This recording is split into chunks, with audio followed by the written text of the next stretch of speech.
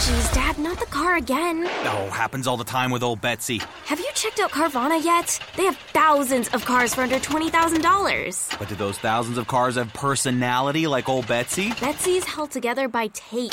And there are raccoons living in the engine. It's a family car. There are flames on the hood? Custom paint job. No, Dad, the car's on fire. How many cars did you say Carvana had? Visit Carvana.com to shop thousands of cars for under $20,000. We'll drive you happy at Carvana. Like fucking typing on Twitter with one hand on their cock. When Arsenal knocks on the door of players, it's a different knock than other clubs. The Different Knock, an Arsenal podcast.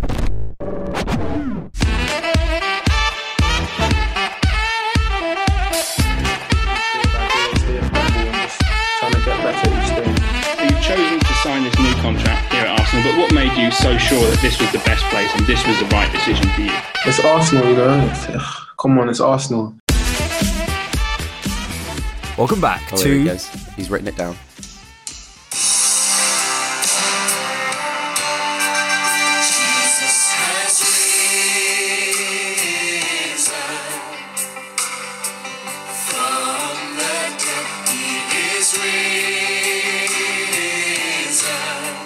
An Arsenal podcast with Alexander Moneypenny and my very good friend... Bradley Adams. Hello, mate. Hello, sir. How are you? Hello. I'm good. How are you? How are you, friend? I think, basically, at the beginning of podcasts, people should just go, are you so not good that you can't do the podcast? Because imagine someone be like, how are you? Be like, yeah, do you know what? Actually, it's been a really... My dad died. And It's been a really tough week. I'm losing the house. My hamster passed away. The wife's left me. I can't afford my mortgage. Yeah, price of living.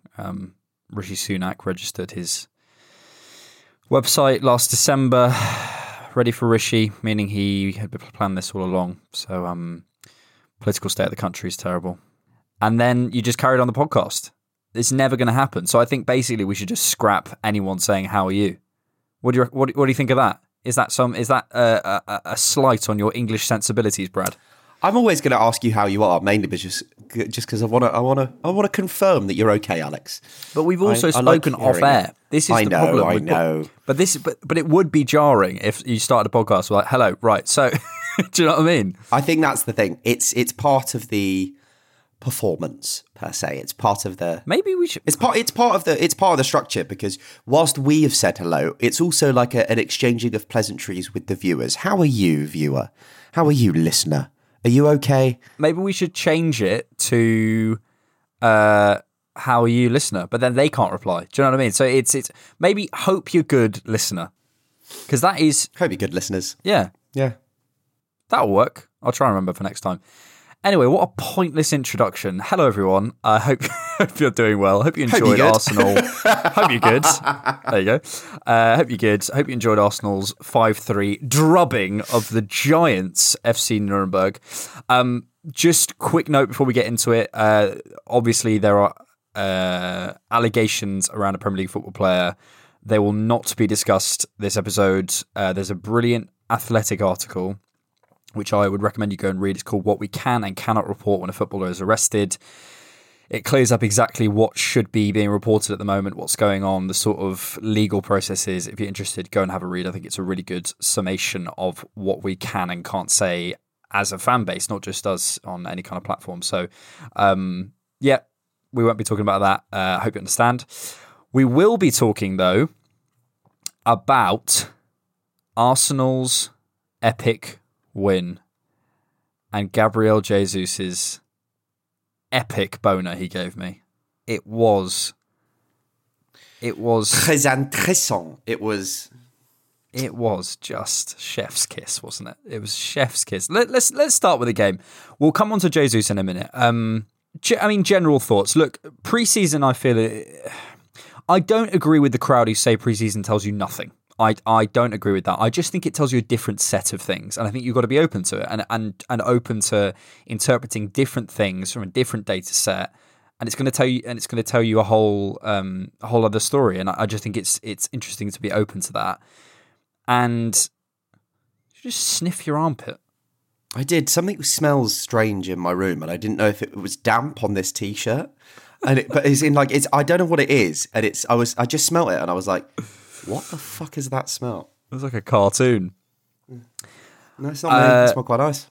Okay, that's good. But yeah, I think there's stuff to glean from it. I just think we have to be careful what it is, and I have some thoughts on players that I think shouldn't be too related to fitness. I think sometimes they're just choice stuff. It's not really about their execution. It's stuff that I felt before, and it's difficult to say because obviously they've been doing double sessions, etc., in a different country. So we've got to temper everything. But yeah, I mean, thoughts on kind of approaching pre-season in general? I think like you, I don't think there's nothing to take from pre-season, but I think you can't judge too harshly. One, because like you say, they're doing double sessions, so they're going to be shattered when they're going into this game in a way that during a league season they won't be. But I think that there is a lot to take. But the irony is, for me, this pre-season, the quote-unquote a lot to take is things we already know. I think we are just seeing confirmation of a lot of things to do with a lot of players currently in the setup. I don't think we're learning anything new other than seeing, Nicola Pepe press consistently for the first time.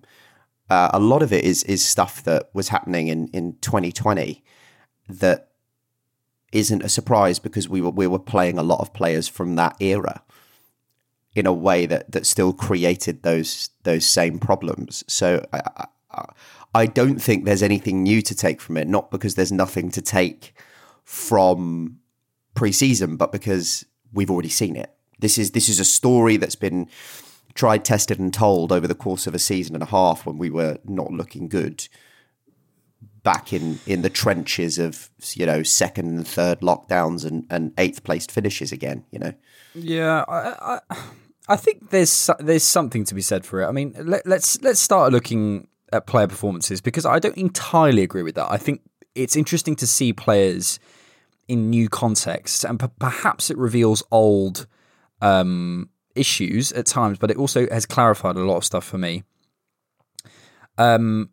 Let's just go through the team because it's probably best. Matt Turner, not the greatest start for him. That first goal especially looked really dodgy. I mean, we never got a camera angle to see how much view of the ball he had. I think he looked nervous to me. But the first thing he did was interesting. The first thing I saw him do was get the ball back and hit a relatively accurate ball out to the right wing. I think it was to Nicola Pepe, which is what we used to do quite a lot. It's the first thing we do every time we kick off, which I think it's probably serves two functions: get us up the pitch, hopefully win a second ball, hopefully catch them unsighted, but also to get the keeper a touch, because I think that's important. You don't want the first touch for a keeper to be picking it out of their own net.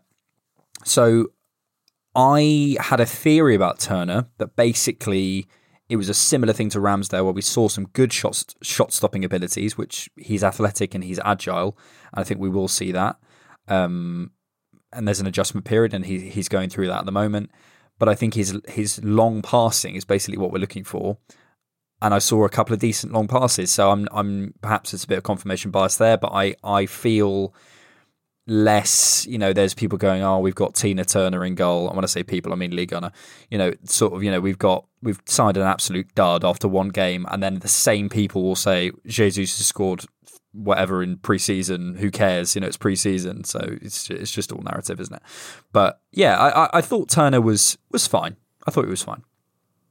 Yeah, and one good thing is he's, whilst nervous, seemed to have a good amount of confidence coming out, claiming balls, coming into his area.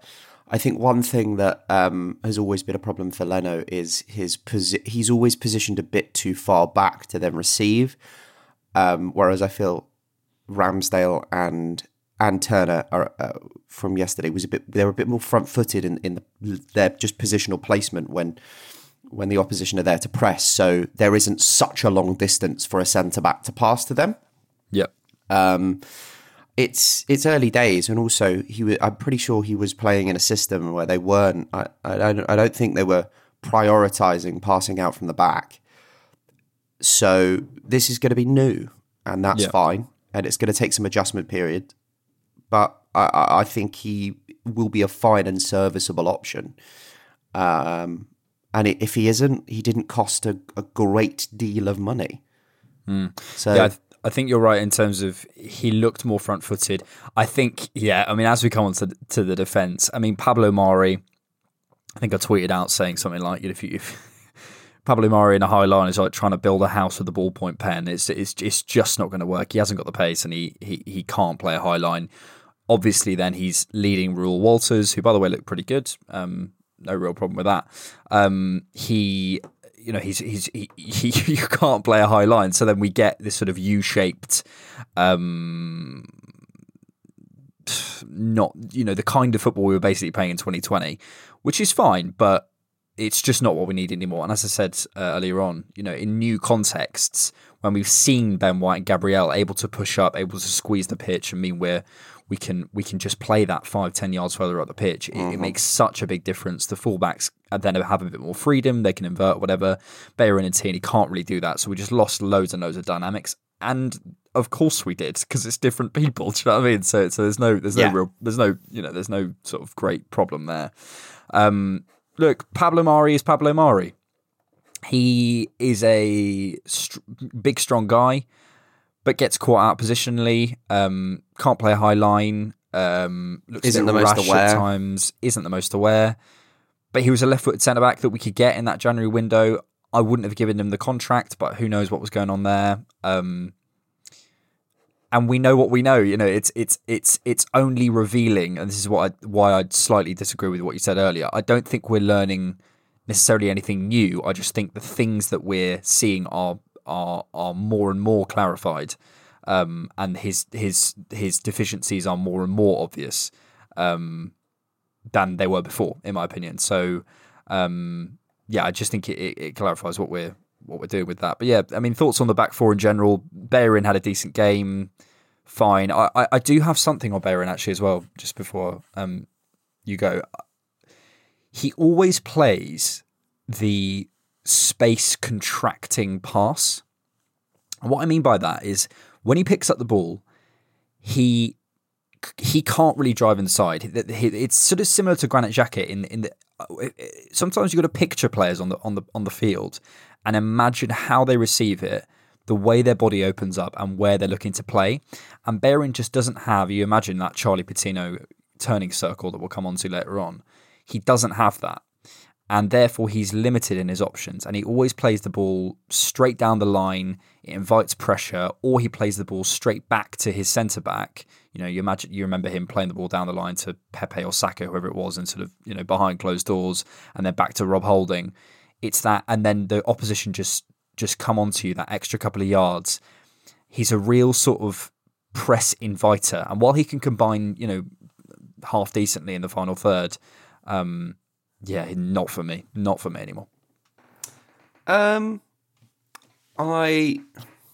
difficulty is you talk about secondary options, and I think for us it's between whether we keep Cedric or keep Bellerin.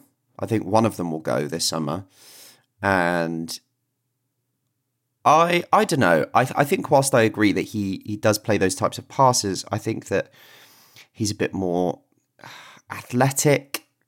He's a bit bigger.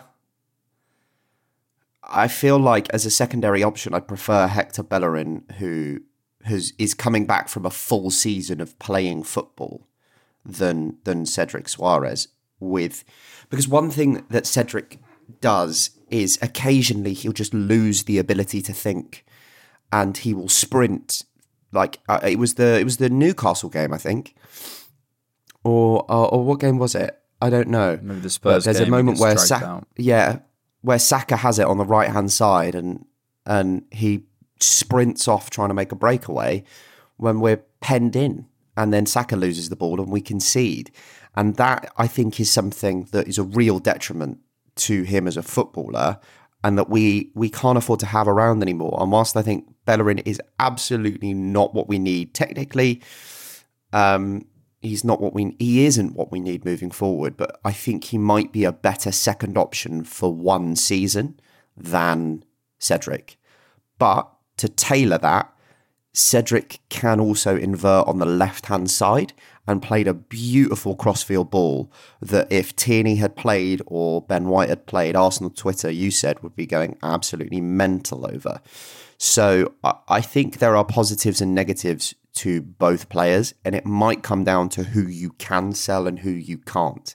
Because if we literally can't get an offer for Bellerin, but we can get a £5 million offer for Cedric, better to sell one player and get them off and get the wages off the books and then let the other go for free at the end of the season, at the end of his contract, than have to keep both of them around. What's that Darth Sidious quote? I'm going to change it slightly. Your hatred for Cedric blinds you.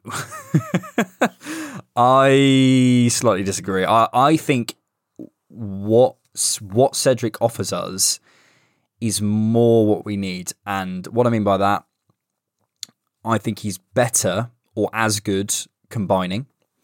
I think he is better in tight spaces than Bellerin. I think he has more balls. I think he can play both sides. I agree Bellerin's more athletic. I think probably #for the culture, Bellerin might be a more useful option there. I think I'd have to see a little bit more. I think Bellerin is a bit smarter. Yeah, I agree. I'd agree with that. I'd agree with that. A bit more switched on. I'd agree with that. And sunny days at the Emirates, I'd pick Cedric, and sort of away to,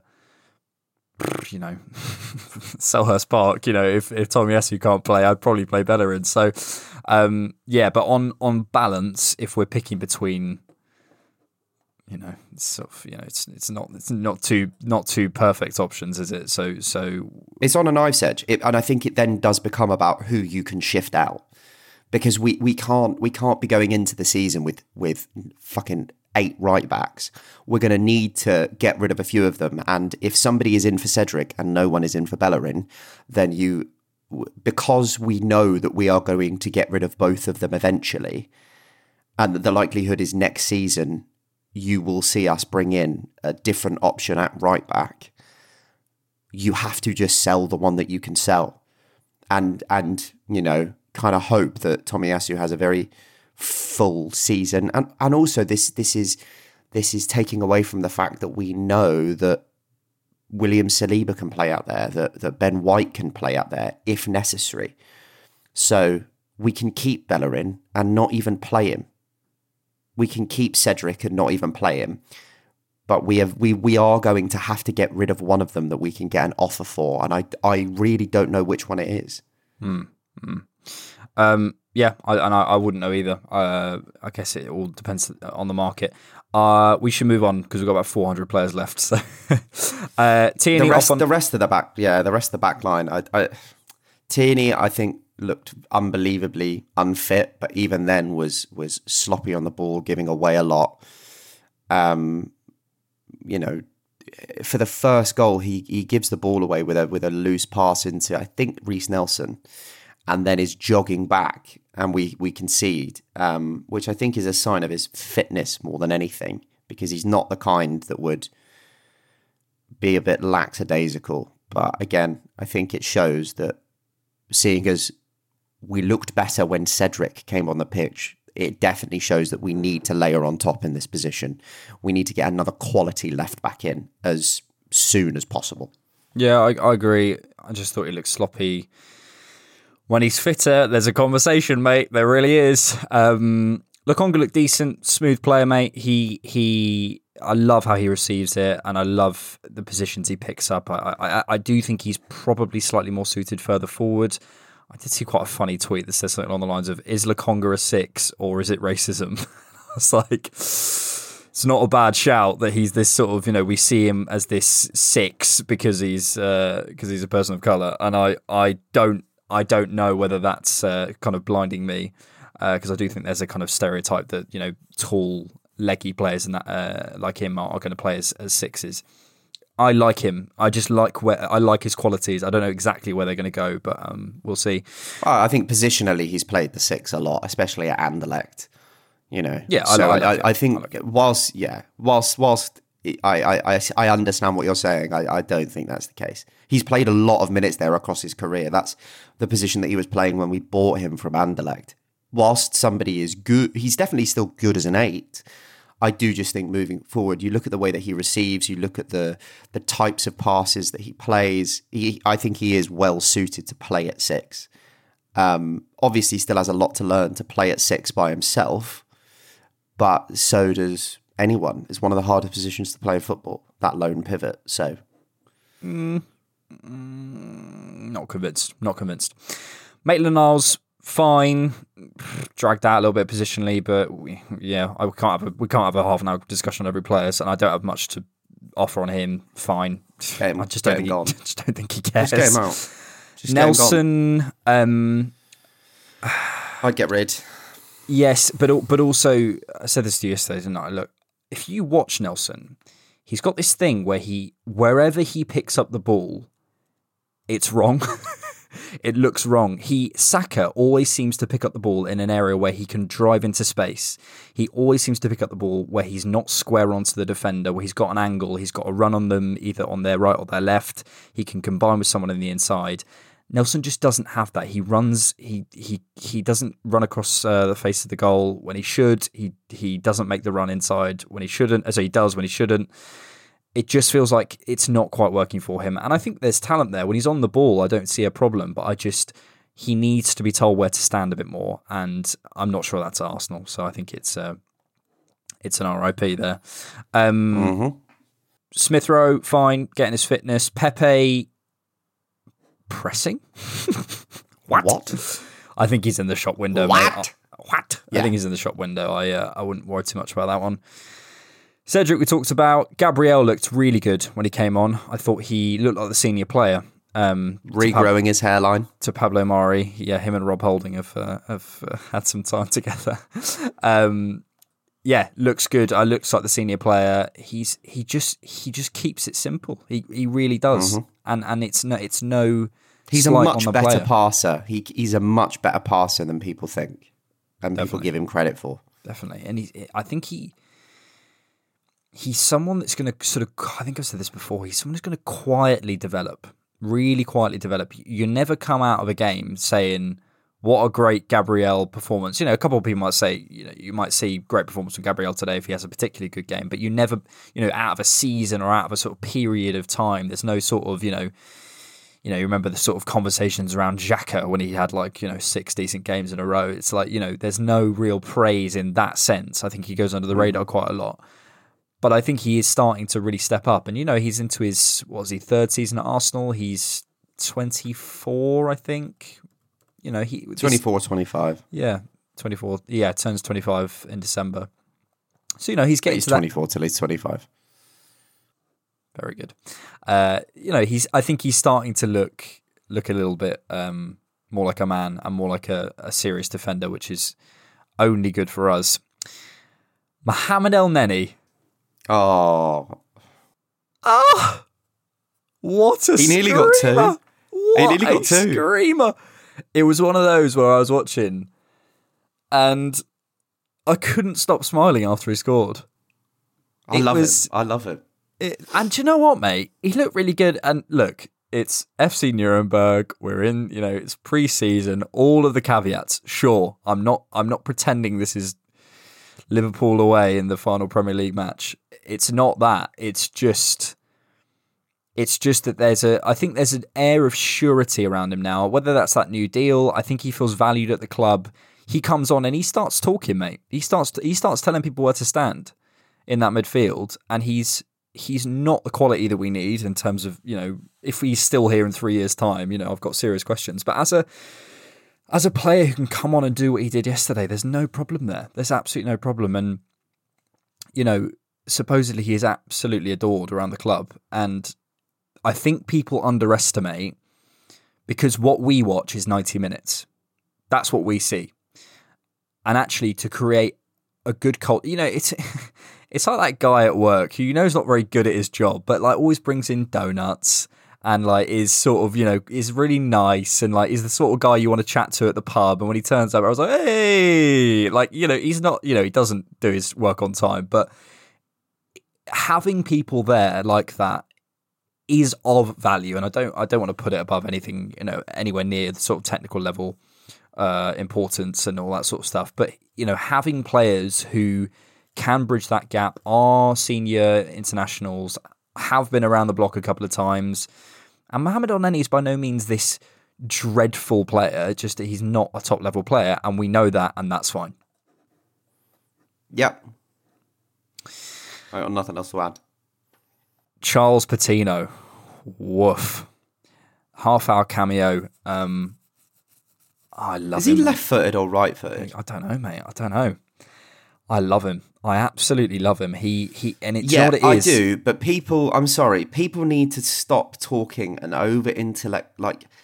intellectualizing or whatever the fucking word is. Footballers, like the tweets that I have seen about this kid are a joke. It's little Niki 16-year-olds trying to sound smart. It's a fucking EBL 2017 and no new thing or whatever they are. Like fucking typing on Twitter with one hand on their cock. Like fucking just stop. Just stop, because you don't sound smart. You sound like a prick.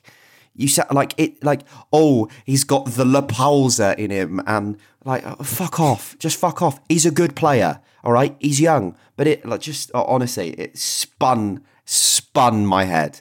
All right, Tony Pulis.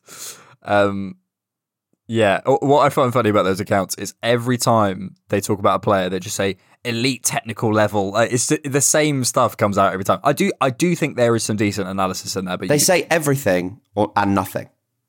Yeah, there's some decent analysis there. I think you can glean what you glean from it, but I'm saying glean. Do I mean gleam with an M is like when something's shiny. I am saying glean. Yes, I was doubting myself for a second there.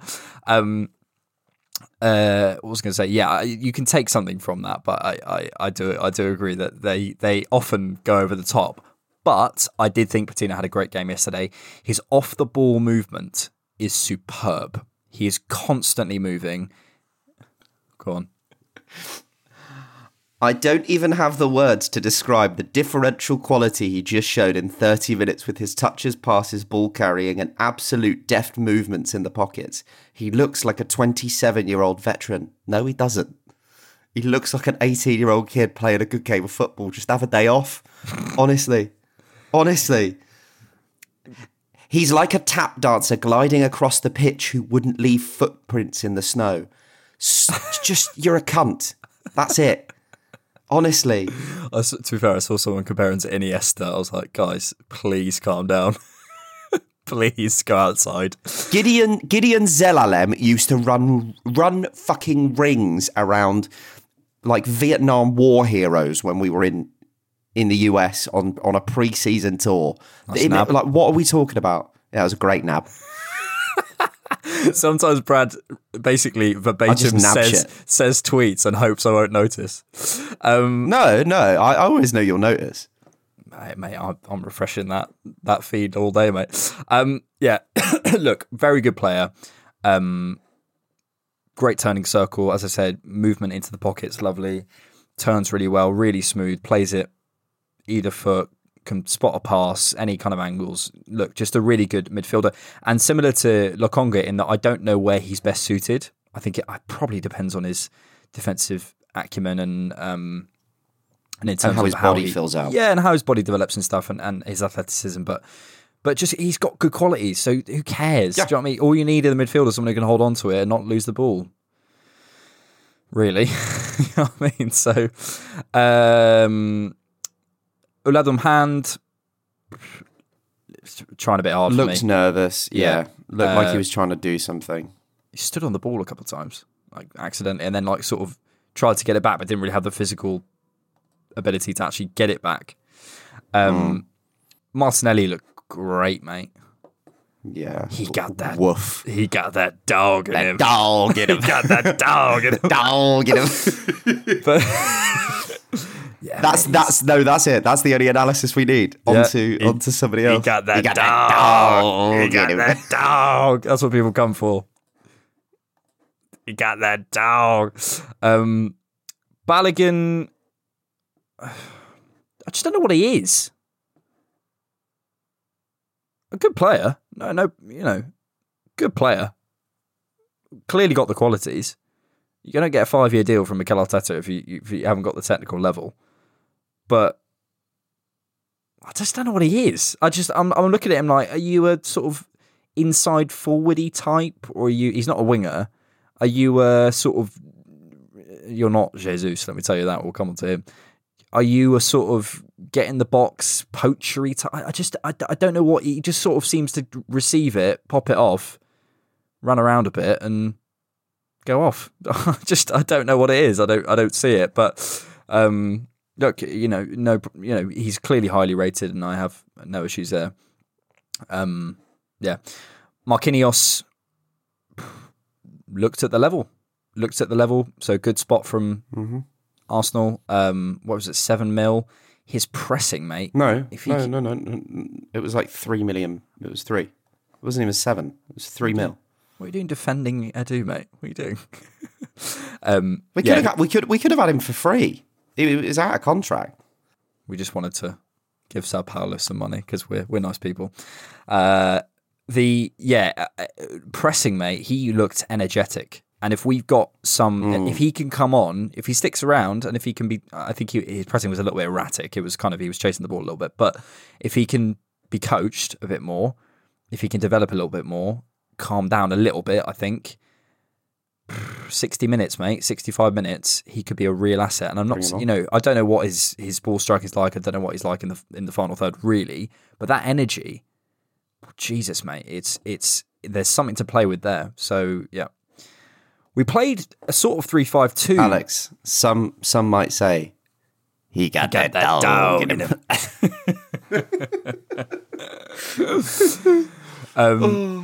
Some might say that. We'll come to our sort of striking partnership. Eddie Nketiah, I mean, he's playing with an unbelievable amount of confidence. He looks really good. I think it's sometimes easy to forget he's still 23 because he's been around so long.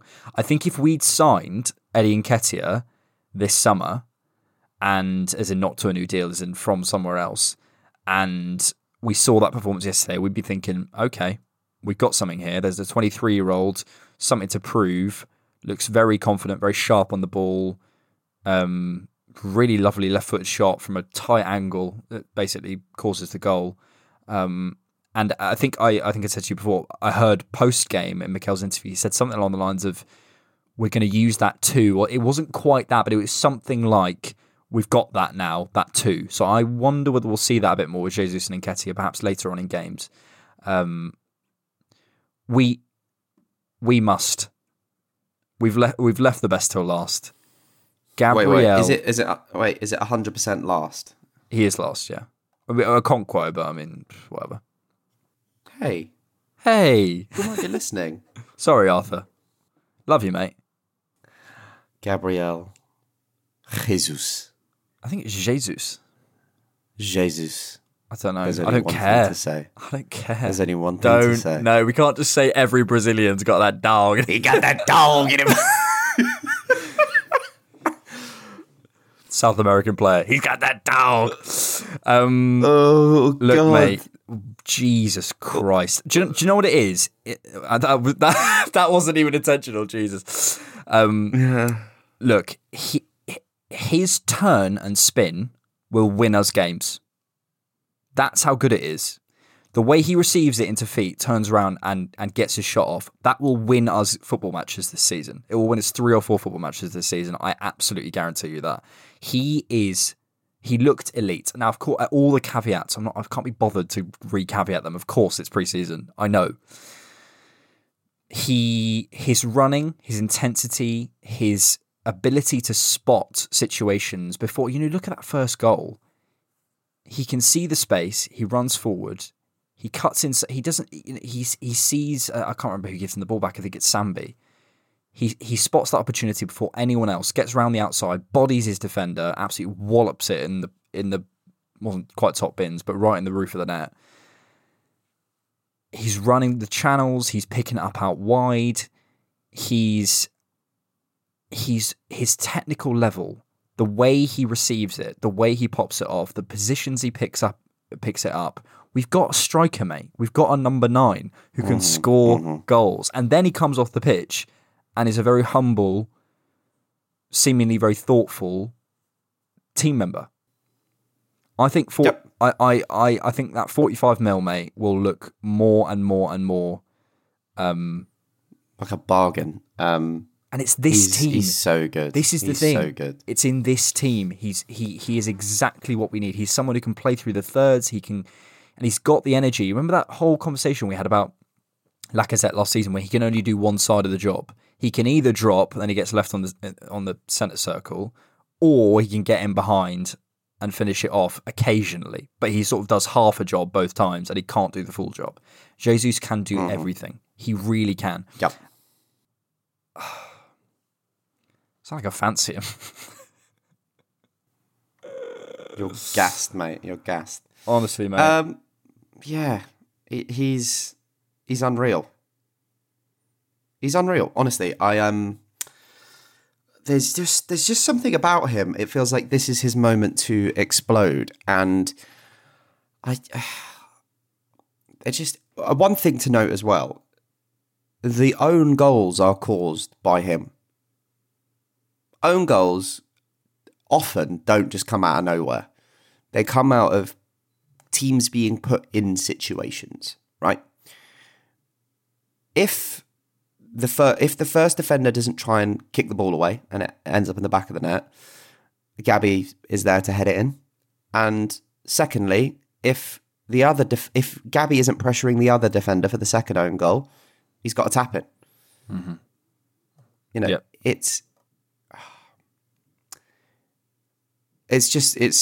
I didn't realize how much we needed a striker. Yeah. I saw until I saw a tweet from, I think it was Clive from the Arsenal Vision podcast, and it was something along the lines of like, you don't realize how hungry you are until you're eating, and you're like, that's the perfect analogy. I mean, we've been starved. We've been playing with 10 men basically, and having someone who can move, who can dip and dive, who can get in behind, who can drop, who can facilitate, who can create, who can do all of the things you want a number 9 to do. And you know what? That header as well, I think he is it the header that hits the bar and then goes in off somewhere? I can't remember what it was. I said this in my analysis video on him on YouTube. It's not about height. I think I'm being converted from the idea of a tall forward. I'd still like that. I'm not saying I wouldn't, and if it came, I'd welcome it. But it's about his movement. It's about him creating a moment of separation, seeing the opportunity. That's the most important thing. You know, guy's not very tall, but it's about the movement and about the delivery on the cross. And there's 2 from both sides, one from Marquinhos, one from Martinelli. They're clearly being told, look, get the ball into him, and he'll pick out a nice bit of movement. And when he watches someone out on the wing, he slightly drags himself back to then move forward. So then he's got the momentum and he can use the flight of the ball, he can use the pace on the ball to just guide it home. And look, if he leaves us in 2 years' time for 70 mil to Real Madrid, so be it. But let's just enjoy him while we got him. And also, he's one of those players, remember like Alexis Sanchez, you're a bit like, you are comfortably the best player in this team. And it must be a big ego boost for him. Must be, because, he's looking around and going, I am the guy. Obviously, and look, Saka isn't as good as Jesus, I'm sorry, but he could be. Saka, Martinelli, Jesus is a ridiculous front three. It's ridiculous. So I'm so excited. I'm so excited. Jesus Christ. It's gonna be beautiful, mate. It's gonna be beautiful. Right, let's get off this wank fest. What was that guy's name? Handworker. Hilarious. We'll see you after this. Weddings are a celebration of finding the perfect fit. And with Indochino, you can design a custom suit made to your measurements. Go to INDOCHINO.com and use code PODCAST for 10% off any order of $3.99 or more. Welcome back, and thank you to those of you supporters on Patreon. On patreon.com/diffknock, you get access to ad-free versions of the post-game preview and TDK Short podcast for just £3 a month. But the most important part is you are supporting the podcast, YouTube, and more for the price of less than a coffee a month, and helping us grow. It really would mean the world. Speaking of coffee, for one-time support, head to buymeacoffee.com/diffknock, where you can... Buy me a coffee. The links are in the show description. No major new transfer situations. I said that really slowly. What's your read on the Tielemans thing? I think we're just trying to slow pay it till the end of the window to get them to lower their asking price, basically. I think they know that they've got a year left on his deal. Maybe they're asking for 35. We only want to pay 25. And bless you. Thanks. And apparently, it's also come out that he wants Arsenal. That's the club that he wants to come to, apparently. So maybe we know that, and we're trying to get the price down. So we were slow playing it up until a point, but things seem to have reignited quite recently. So maybe we've decided to... That slip of the tongue might be relevant because I think if another club came in for him, someone like United, Newcastle or Manchester, I think we'd probably move. I think this one kind of depends on a lot of stuff. I wonder whether they are going to take a look at Charlie Patino in pre-season. I wonder whether they are going to see if it depends on Xhaka. I wonder if it depends on where our budget goes, whether they see that as the most important thing. I think basically everyone wants that centre mid position just done. Okay, we've got Ødegaard, we've got whoever we're going to have at 6. We're going to have someone in the left 8 who we buy, bish bash bosh, it's done. I don't think that's how it's going to work. I think we'll see a lot, unless Tielemans comes in. I think we'll see my suspicion is that there's too many variables for the Tielemans thing to happen anytime soon. And by the end of the window, we might be going, and it might be that we go, look, United are willing to pay 35 million. We're not right now. That's my gut feeling. I can't see Tielemans playing for us, but I'm happy for that to be clipped up when I'm wrong. It does seem strange for us to do a lot of work on it and then not pull the trigger, is what I'm saying. So I think we might see Wilshere there. I think we might see Ødegaard play there. I think we'll see Xhaka there, Patino there, Sambi there. I think we've got a lot of... Smith Rowe, mate. Smith Rowe, I think we'll see Saka there. There's a lot of players who can play in that left 8. There really are. Smith Rowe, I don't see at right 8. Saka, I don't see at right 8. Xhaka, I don't see at right 8. Sambi, I don't see at right 8. I think there's a lot of scope for chopping and changing that position depending on what we want. So I'm not sure on the Tielemans deal. I think if we wanted it to happen, it would have happened. Why are we haggling over 5 million when we pay Sao Paulo 3 million to keep them sweet? I don't see it as that. I see it that we've got that as an option. Depending on what happens, we go for him. My read is that we probably won't. I think also there's something that most Arsenal fans aren't considering right now, and that is the depth of work still need to be done on outgoings. We could survive another season with the options that we have and then look to bring in a left-sided 8 next summer. But for example, it looks like Leno has gone to Fulham, and that's why he didn't play yesterday, because we didn't want to risk injury. Yes. We've still got to get Nelson out, Runarsson out, possibly one of Cedric or Bellerin out, Maitland-Niles out, Pablo Mari out, Pepe out, Torreira out. And then I think if we saw Tielemans come in, we'd be looking at getting Xhaka out. Unless, obviously, certain situations denote certain things. But that's like 10 players. That's how many have I just read? 1, 2, 3, 4, 5, 6, 7, 8, that's 9 players that Arsenal have still got to get out of the club. And whilst that is definitely achievable to a certain degree, if we are, I think that, for example, I think we'll bring in a forward, pretty much no matter what, because I think we'll get Pepe out. I don't think that'll be a problem. He's a PK'd winger who's performed well in the Premier League.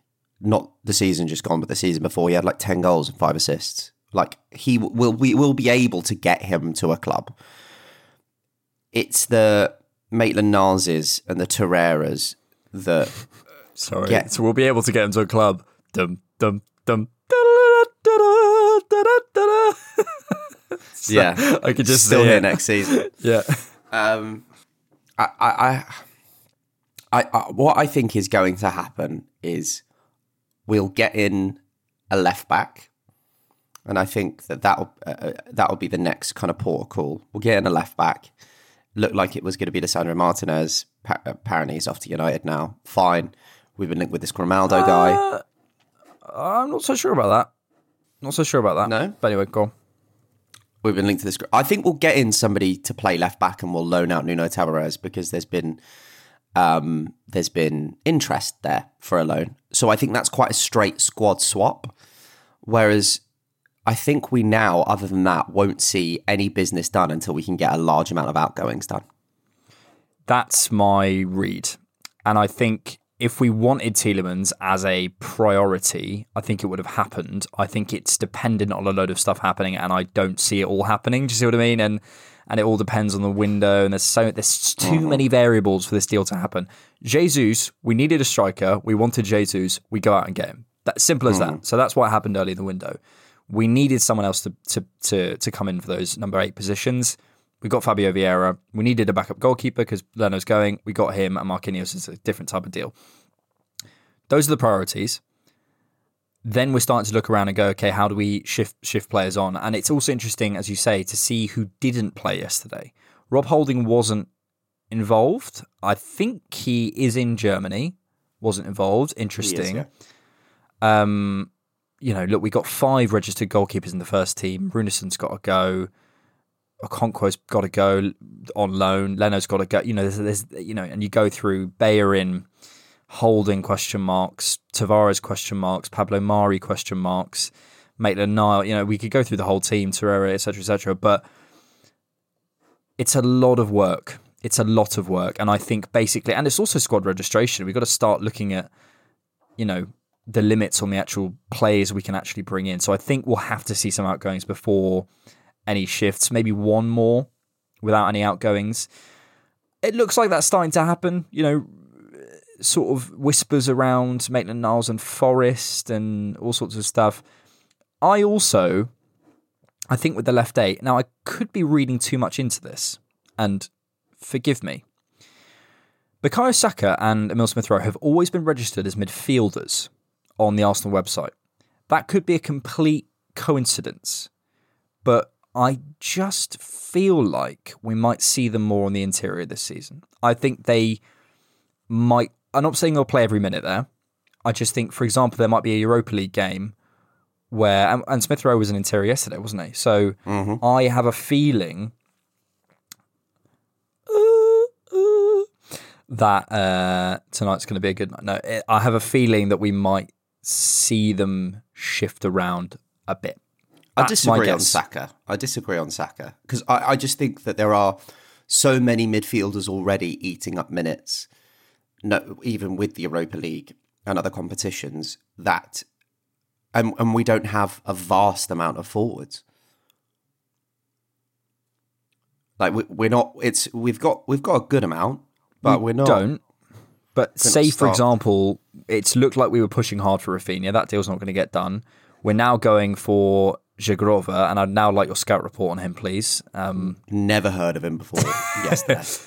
But look, it looks like we're still pushing for a forward. If we got that forward, we're looking at Jesus, Martinelli, Nketiah, potentially Balogun, Marquinhos, plus one more. And it's not like Saka can't play there and Smith-Rowe can't play there. I'm just saying that I don't see it panning out exactly that Saka will play right wing for the rest of his Arsenal career. I just don't see that happening. So maybe not for the rest of his Arsenal career, but you look at it right now and there's possibly one or two right wingers in the league better than him.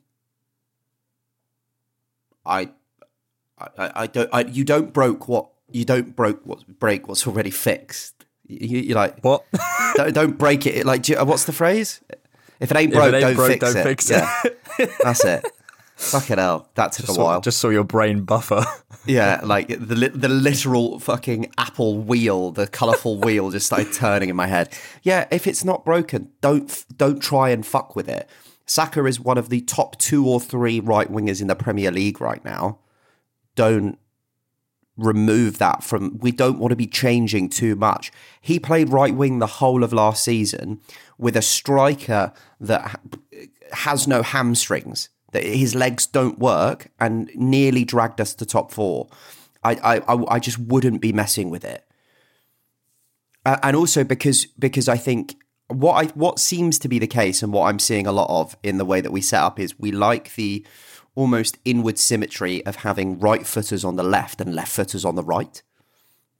I think there's something that we must, especially in the midfield and forward areas, we must like the angles that it creates. Because we're talking about being linked to Tielemans for that left 8 spot, Smith Rowe becoming an interior on the left-hand side, Martinelli and Smith Rowe on that left wing. I think there's something there. And then I look at the right-hand 8 and I go, Ødegaard, Fabio Vieira, possibly Charlie Patino. What? And then I look at right wing / right midfield and I go, Saka. Like that's, even if we bought somebody in, I don't think they replace Saka.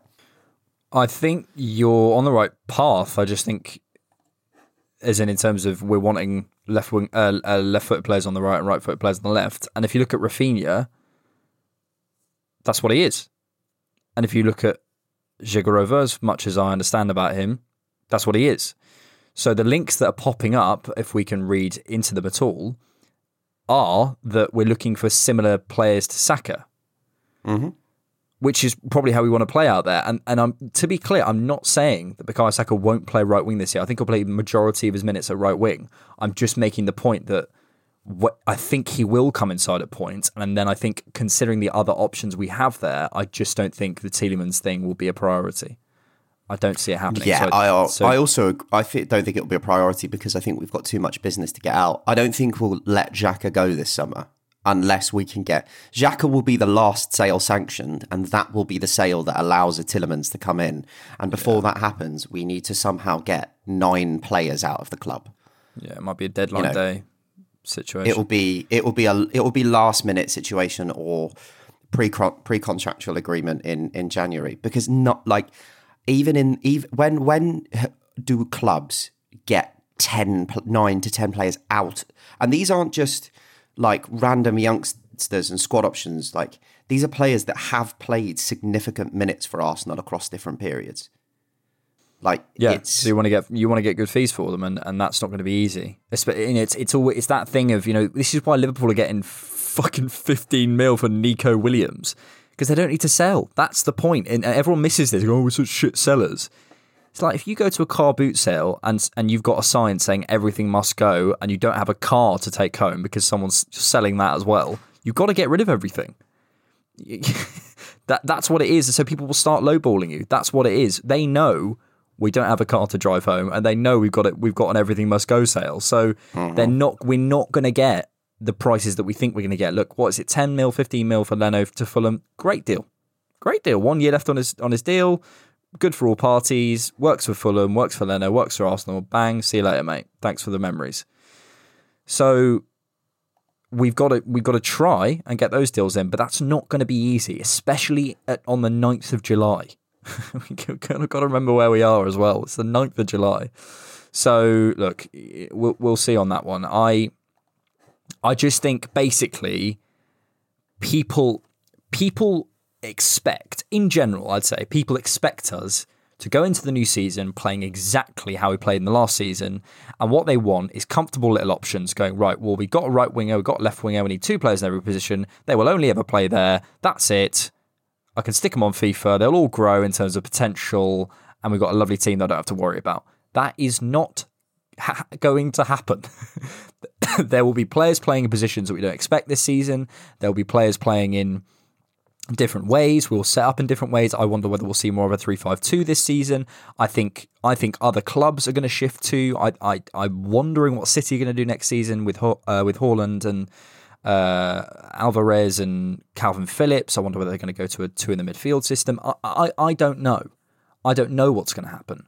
But my point is that football never stands still.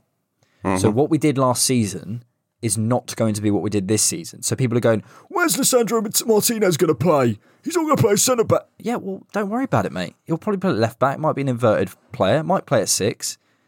Just wait and see.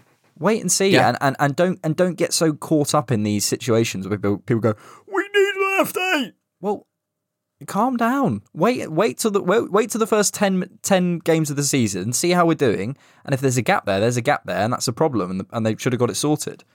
I think one thing as well is the reason that we are in the situation that we are in with 10 players to get out is this is something that we have consistently done, and that is bought before we've sold. We've bought before there's space. We've bought so many players in so many positions before there was even a space for them in the squad. And what that then does is that weakens your hand when it comes to selling them, because people know that you need to get rid of them. We need to get rid of these 8-9 players before the beginning of the season because they won't be registered. The likelihood is they will not be registered. So I think that's a good bit of it's a good point. And we've needed to. Do you know what I mean? If we were waiting to sell players before we buy with this team, we'd be sat in 6th, 7th, 8th, mate. You know, if you look at the squad 3 years ago, we've had to do that. That's why the sales are not been good. We've got a couple of decent sales, but it's really not been good sales-wise. But you have to understand, as you say, the cards we're playing with and accept that. I think as the Cronkies have accepted, in terms of assets, we've completely mismanaged it. And asset mismanagement, people think it can be sorted out in one summer. It can't. It really cannot. It takes a lot, 5-6 years to get yourself back to a situation where you've got a team full of players that you actually want. You've got a team full of players that are on decent contracts. You've got a team full of players that are healthy and playing well. You know, I also looked at, there's a brilliant graph this week from Scott Willis where Arsenal's team was compared, squad age compared to peak ages by position. And mate, all of the red dots are before that peak. All of them, pretty much, apart from, you know, the likes of, you know, Lacazette and Aubameyang when it was last season. They've gone. Cedric Suarez is you know, past his peak if he ever had one. There's a couple of players. Leno, but he's going. Xhaka probably going. El Neni going within a year. So, you know, we're pushing for a different type of squad as well, and that just takes time. It takes time. So it's frustrating, but we've got to get there. Final thing for today, Bradley. Salutations, good lucks, and a bit of sadness as Jack Wilshere retires from football. Mm-hmm. Supposedly taking over as the under-18s coach at Arsenal. Wish him well. Wish him well. I think, I was talking about this with my friend Andy yesterday. Players, I think we think of players, basically, that come through at that age and play that well. If they don't win a Ballon d'Or, they've failed. And I think, one, that players don't think like that. I think, for example, we were talking about Paul Pogba. He's won the World Cup. He's won league titles at Juventus. He's won the Europa League. He's won, I think he won another couple of trophies with United. He's been paid an absolute bomb. He'll play for France at the next couple of tournaments. He'll probably go back to Juventus and maybe have a decent run of the Champions League. And these guys have a very short career. So he'll want to be paid. I think he's actually taking a pay cut to go to Juventus. And that shows you. He wants to be happy. And I think he was offered 14 million euros to stay at United, which was which was basically just an extension offer. It was the salary that he was on. He's taken 8 million euros to go back to Juventus. Right. So that shows you that players, they want to be happy. They want to enjoy their football. They want to enjoy their lives. Not everything is going to be optimized for them to be you don't get a Ronaldo mentality in every single player. And Wilshere, and that's a kind of mentality point, but Wilshere did not have a disappointing career. Man played hundreds of games for Arsenal, played for England, won a couple of cups, played around the world, and now will go into coaching. He didn't do what everyone expected him to do. But I think what happens in these situations is basically people go, oh, well, absolute flop of a career, shit, injuries derailed him, what could have been, etc., etc. And yeah, there's a part of me that goes, Wilshere probably could have gone and should have gone further in the game. But also don't project this idea to me. I think he's had an amazing career. I think it devalues what he's done to say, well, his whole career is defunct because he didn't win a Ballon d'Or.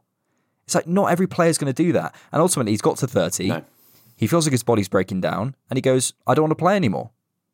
And fair play to him. And I hope he's a successful multi-millionaire. Exactly. You know what I mean? He's a multi-millionaire. It's a job. And at the end of the day, we define success so weirdly in this sport. Playing for Norwich City and getting promoted from the Championship and relegated from the Premier League every season of your career, just flip-flopping. Say you do that for 20 years.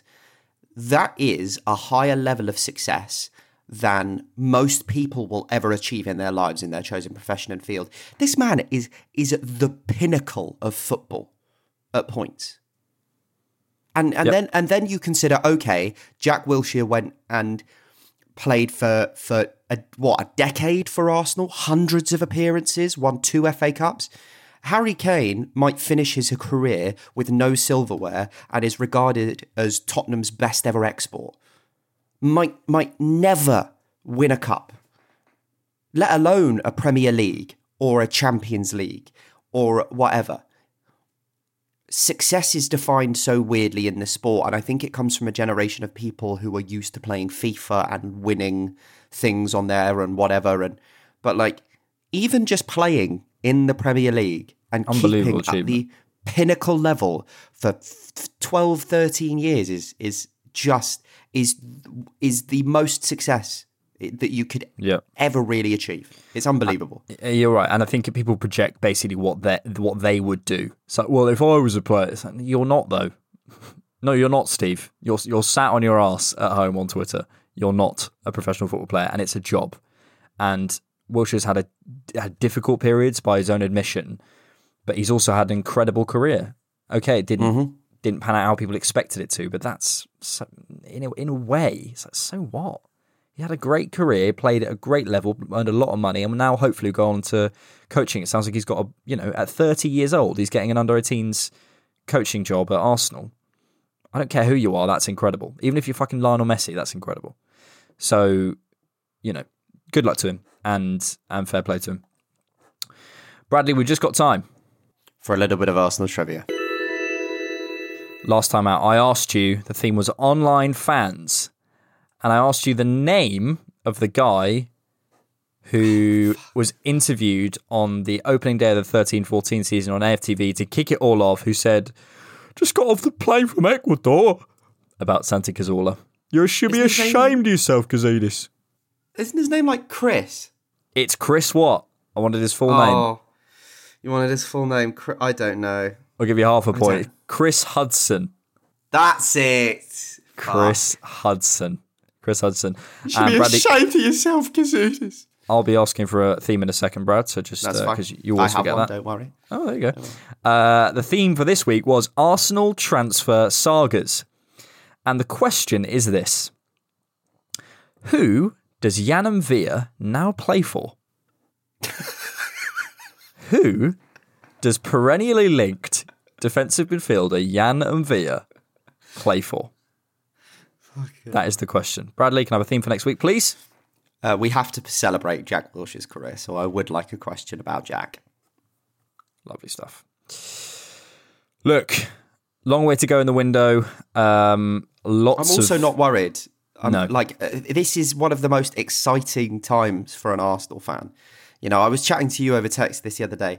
With these 9 players that we've got to get out, even if we get half respectable fees, that covers the business that we've already done and could do, like, immensely. Yep. Like, you're talking about Arsenal have the opportunity to bring in over £100 million. Like, if we can get that done, this is an unbelievably exciting time. Don't get too stressed that things can't happening. If Yuri Tielemans was that good, we would sign him and accept the fact that there are some people that are just going to end up leaving on a free and go out on loan. Yep. There is a reason that we haven't. He isn't generational. There are other players that will be suited. Patience is now the game. We've done the deals we needed to do. Now we need to play the game and wait the window out. Yep. And if we thought Lisandro Martinez was the guy, we'd pay 60 million and get it done. So, we just got to wait, and there's talent out there. There is always another player. So let's not get attached to names. We also, have to be careful what we say. Unexpected things happen in football. Unexpected things, and we've got to respond. Nothing is for certain. Nothing is guaranteed. And it may be that we have a whole new look come the beginning of the season. So let's just enjoy the journey. And yeah, exactly. Not stress too much. All right, Brad. All right, I will see you next time. Thanks as always for listening. Yes. Keep it different, Knock, and we will see you later. Peace.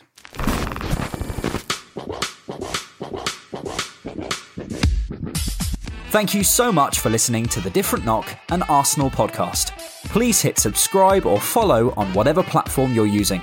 If you'd like to support the Different Knock, you can find us on Patreon and buymeacoffee.com. We're on all social media at DiffKnock. Thanks.